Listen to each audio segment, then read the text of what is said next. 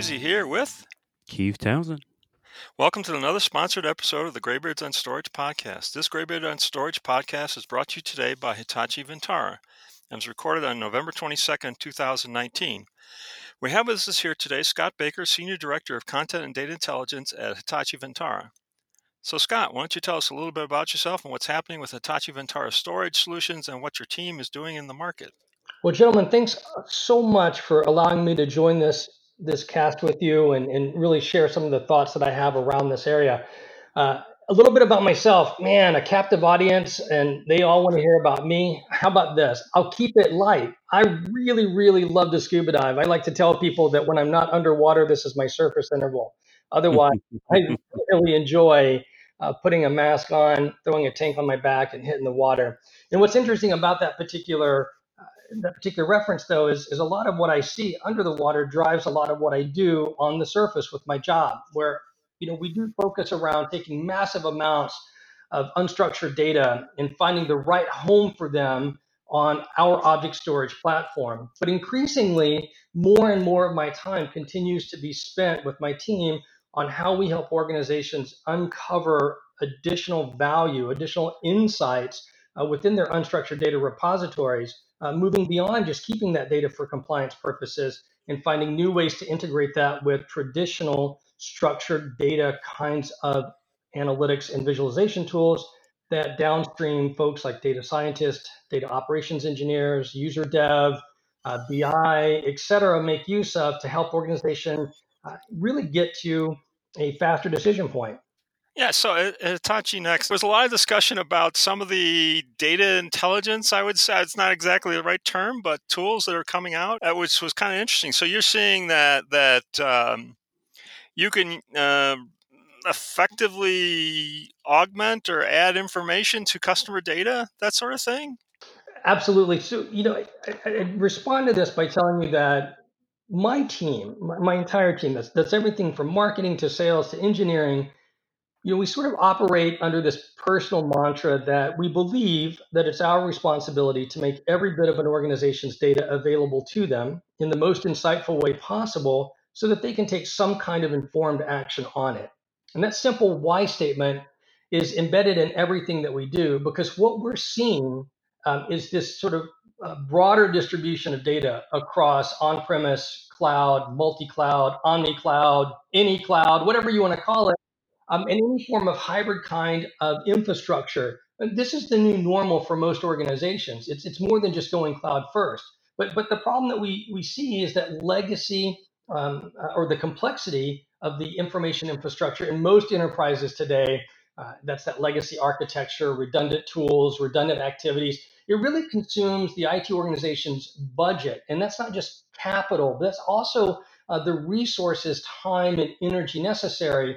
And it really becomes a stifling point for new approaches. And that's why the whole focus around Next was helping organizations achieve their data operations advantage, where the emphasis is put on the effective management and controls necessary to help data move effectively through the information supply chain for that organization, adding the intelligence to that along the way, either in an automated fashion with artificial intelligence and machine learning kinds of algorithms, or providing those services to the users that are sort of augmenting that data and making use of it so that they can continue to rank it or improve its value.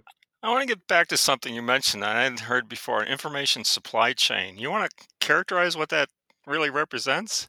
Well, I think there's a lot of examples in the world around us, whether you look at it naturally, from the perspective of nature, or if you look at other activities that occur in business, organizations that drive something out in terms of production, typically physical, like my cell phone or my watch or whatever, will have a supply chain that allows them to get the right kinds of providers of resources into the right sort of flow of manufacturing. And then there's different people that put screws in and batteries in and circuit boards in. And as I thought more and more about that, I said to myself, man, You think there's an information analog to that? right, information supply chain makes total sense because data isn't well, ideally it isn't produced once and never used again. It happens a lot though. But ideally information is produced and it flows through the organization.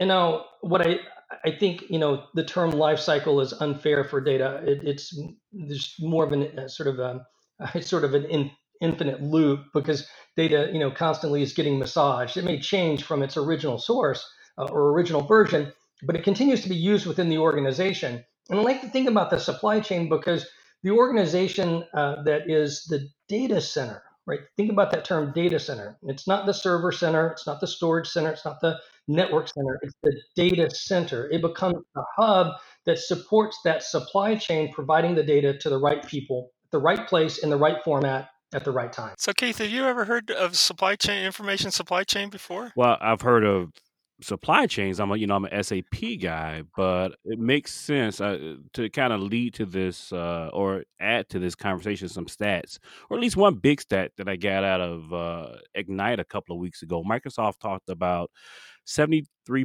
of the world's data that's created in the past 2 years hasn't been analyzed. And I think one of the things that we don't realize how big of an opportunity loss that is.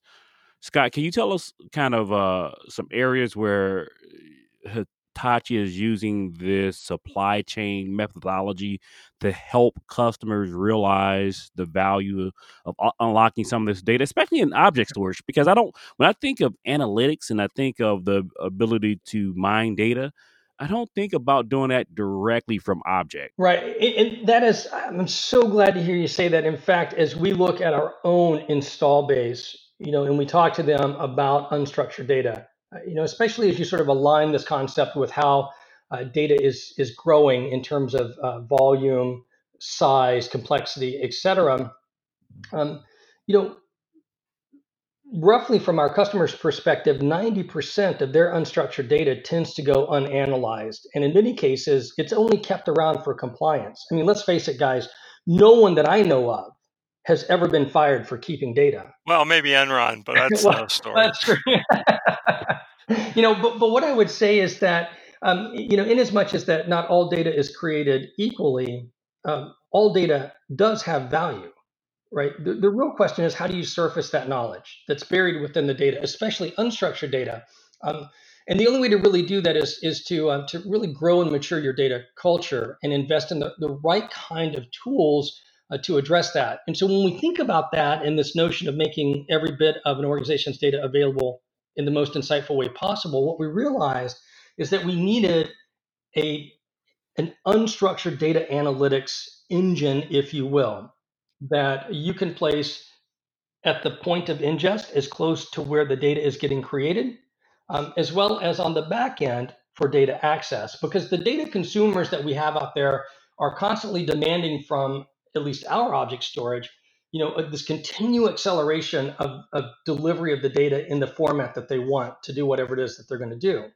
And so if we don't put in a form of automation to help, that's going to mean that the data producers will face this increased pressure to access, review, qualify, remediate, and deliver that data quickly. So there has to be an automated fashion here. And one of the things that we talked about at Next that does this for us is Hitachi's Content Intelligence engine, if you will. And the product is really designed to take unstructured data and perform things such as natural language processing, to extract metadata, to blend different data streams together, to really sort of begin to create in an automated fashion these data dictionaries, so that as data scientists or these other people within that supply chain that I mentioned are looking for the right data, then they're able to pull from that. So, I mean, that's sort of the Hitachi Content Intelligence Engine, I guess that's the right term. It works on both all unstructured data object storage as well as file storage, or? Right on. So that's what I was going to say. So, globally speaking, one of the very first things that we do is we help organizations shine a light on the dark data that they have, right? Let's just assume that every organization has got any number of data repositories that are out there, right? And the sort of the increasing levels of data diversity and distribution puts tremendous pressure on organizations to find a solution. And with content intelligence, what we find is this becomes a great tool to help organizations centralize their data, right? And really highlights the repository focus capabilities that Hitachi's content platform, our object storage, can provide to the rest of the organization. I don't really want to say a single source of truth, but what I would rather say is you create a centralized data hub from which you can consistently apply whatever the rules are that you want to apply on that data. And because it's object storage, you could have diverse categorizations of metadata and that sort of thing applied to an object. Is that how this would work? Exactly. So, what we would be looking at this point is taking the logic that's either being applied to that unstructured data upon ingest in an automated fashion or through whatever the processes are for the organization to really amplify the value of the object itself and make it easier to find for people. Now, that's at sort of the most horizontal and basic level, is just knowing what data you have, where it's located, how it's being used and by who, and then ultimately who's responsible for it. That solves, I would say, 90% of the regulatory and compliance obligations that any one regulatory body would probably set forth as it pertains to protecting data and remaining compliant. So, Scott, help us understand how would data scientists leverage this? Because there's usually an extraction layer between storage, object storage itself. It can be object, it can be files.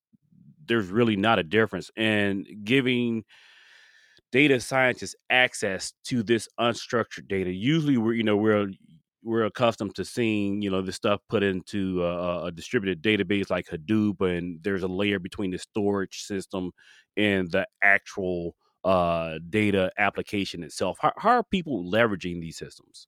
Wow, man, that really opened me up to a whole lot of things to talk about. Let me drive down to some very simple things, right? So if you use traditional data science tools for processing structured data, I'll just pick on Pentaho since that's one of the Hitachi products. As the analytics tool is burning through that structured data source, nine times, well, I shouldn't say nine times. There's a good chance it's going to run across an unstructured row column element like a free text field or a blob. And aside from being able to say, this particular field can't be null, it's really hard to apply some very rigid expectations around that data element. So in our case, what we do with the relationship between Pentaho and Content Intelligence is Pentaho is processing the data in a structured database. When it comes across a free text field or a blob or whatever, it actually creates a communication path between itself and Content Intelligence, sending the unstructured data over to Content Intelligence with the request that we basically turn that unstructured data into structured information in the form of key value pairs that we then hand back to the data analyst, right? Or we hand back to Pentaho. So that would be one example. No way. So you've got Pentaho is talking to the Content Intelligence and they're discussing what the key value pair is for some blob of data should be. Yeah, can you imagine that? Absolutely. So that's one great way. Another way that we see this occurring, and I'll pick on Hadoop because you mentioned that, is that we have the ability to communicate directly with Hadoop clusters and create essentially a bridge where cold or frozen Hadoop data can be offloaded to HCP, leaving a stub or a link behind so that Hadoop believes that it still has the data available to it. But once that data lands on the HCP, we can trigger Content Intelligence to burn through that because Content Intelligence can also process structured data. The difference between that and Pentaho is the ultimate reason for why you're processing it, right? So with Pentaho, I'm looking to take information to refine down to a specific decision point and likely a very real-time kind of an experience. Whereas with Content Intelligence, it's really about data discovery, right? It's not time sensitive, if you will. but we can actually index or process and understand the data in those offloaded Hadoop stores, and then turn around and provide back to the data scientist sort of an enterprise search like experience. And then that way, when they need that data again, they know exactly where it is. They click a button and request that it come back into the Hadoop cluster. And this really gives us an opportunity to help organizations optimize their existing data lakes. So that would be the second example. And the third would be using that same kind of search experience so that the data scientist could evaluate two different kinds of data repositories, the structured data as well as what's being stored on the edge of the business, in the cloud, on-prem, whatever, in the unstructured repositories, so that they may find similar kinds of data sets that need to be blended together in whatever model they're working on. Let me try to understand. So content intelligence is roughly indexing both structured and unstructured data? It can. We focus more on the unstructured piece, right? Because that's where the real processing value is. But I'll give you one other example how we're helping customers with this. Content intelligence has the ability to transform information. We have a lot of organizations out there that have legacy legacy application architectures. And they tend to keep those applications around, not that because people are writing to them, but because people are still accessing the data contained within them. And they're looking for ways to to sort of pull that data out and retire that architecture to remove the burden on IT, free up some physical space, et cetera. So what we've done for customers is actually use content intelligence to connect to the application's data store, typically a database.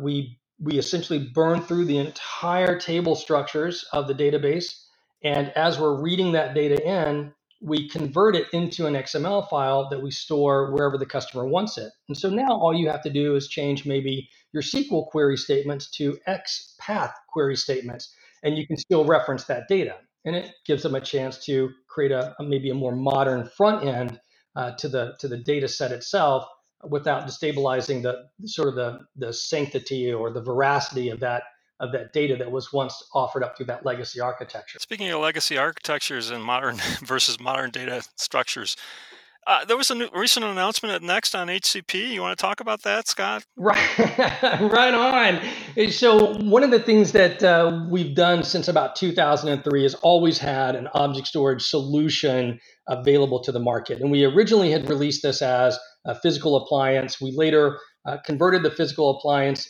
into an OVA or virtual machine format to give organizations that software only experience, if you will. That's not really software only.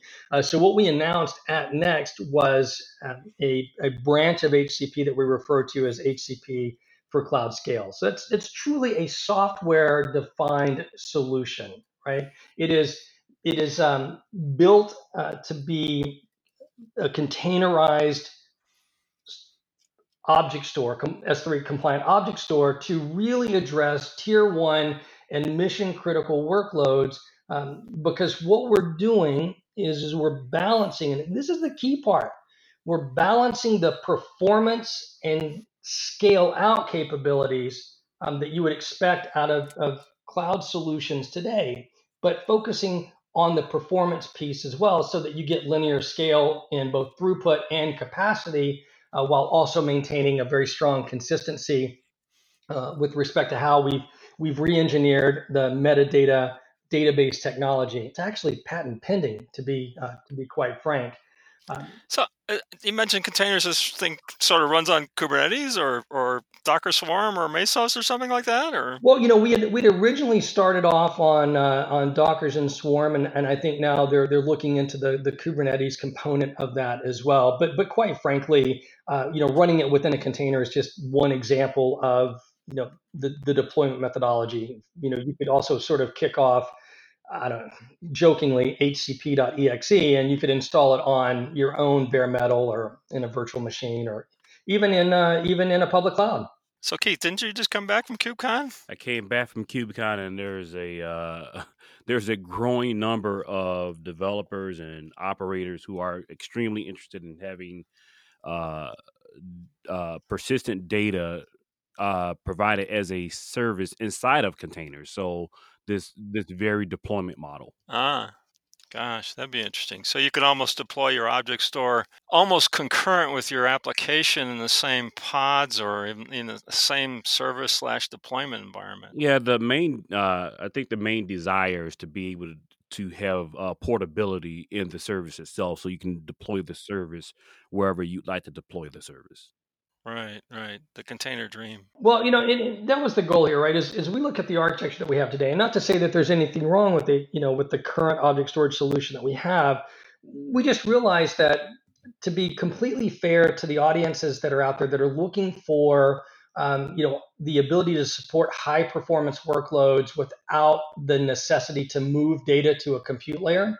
And then also give them the ability to really fine tune application performance and balance the resources. We needed to rethink a lot of the core architecture of object storage in general, not just HCP, but in general. And that was the drive to readdress how metadata is managed, to move to a microservices based architecture to give us the elasticity that we needed, and then to also give us the ability to create these clusters with master and worker nodes to really allow that core clustering infrastructure to scale effectively for organizations. And that was the critical piece, right? Is that object storage left to the vendors that are out there is always going to show up in the data center, and an IT person will likely say, and if it's not block supporting tier one scale up workloads, and it's not file supporting user services and some of the other things that file is capable of offering, then it must be archive. And I feel so bad for object storage. It's capable of doing so much more than that. Oh, I think it's being used for so much more than that in the world today, especially in the cloud and that sort of stuff. All right, well, this has been great. Keith, any last questions for Scott before we sign off? No, he just left me with some homework with this pointer and the ability to talk directly to these services with the metadata. That was a bit of a bombshell. I didn't expect that, Scott. You always got to leave you with one. Gotta leave one. Scott, anything else you'd like to say to our listening audience? Listen, folks, I'll tell you, right? So I think Sherlock Holmes said it best. It is absolutely a capital mistake to theorize or act on anything before you have the data. We want to give that data to you. We want to nurture the data knowledge in that organization that you belong to. And whether you choose to work with Hitachi or not, please, please, please develop your data culture so that you can create sustainable innovation within your business. I've been surprised by a couple of things you said, Scott, but it started out with your title, which is Director of Content and Data Intelligence. I'd never heard that before. Anyways, this has been great. Thank you very much, Scott, for being on our show today, and thanks to Hitachi Vantara for sponsoring this podcast. You got it. Right? Next time, we'll talk to another system storage technology person. Any questions you want us to ask, please let us know. And if you enjoy our podcast, tell your friends about it, and please review us on Apple Podcasts, Google Play, and Spotify, as this will also help get the word out. That's it for now. Bye, Keith. Bye, Ray. And bye, Scott. Bye, gents. Thank you.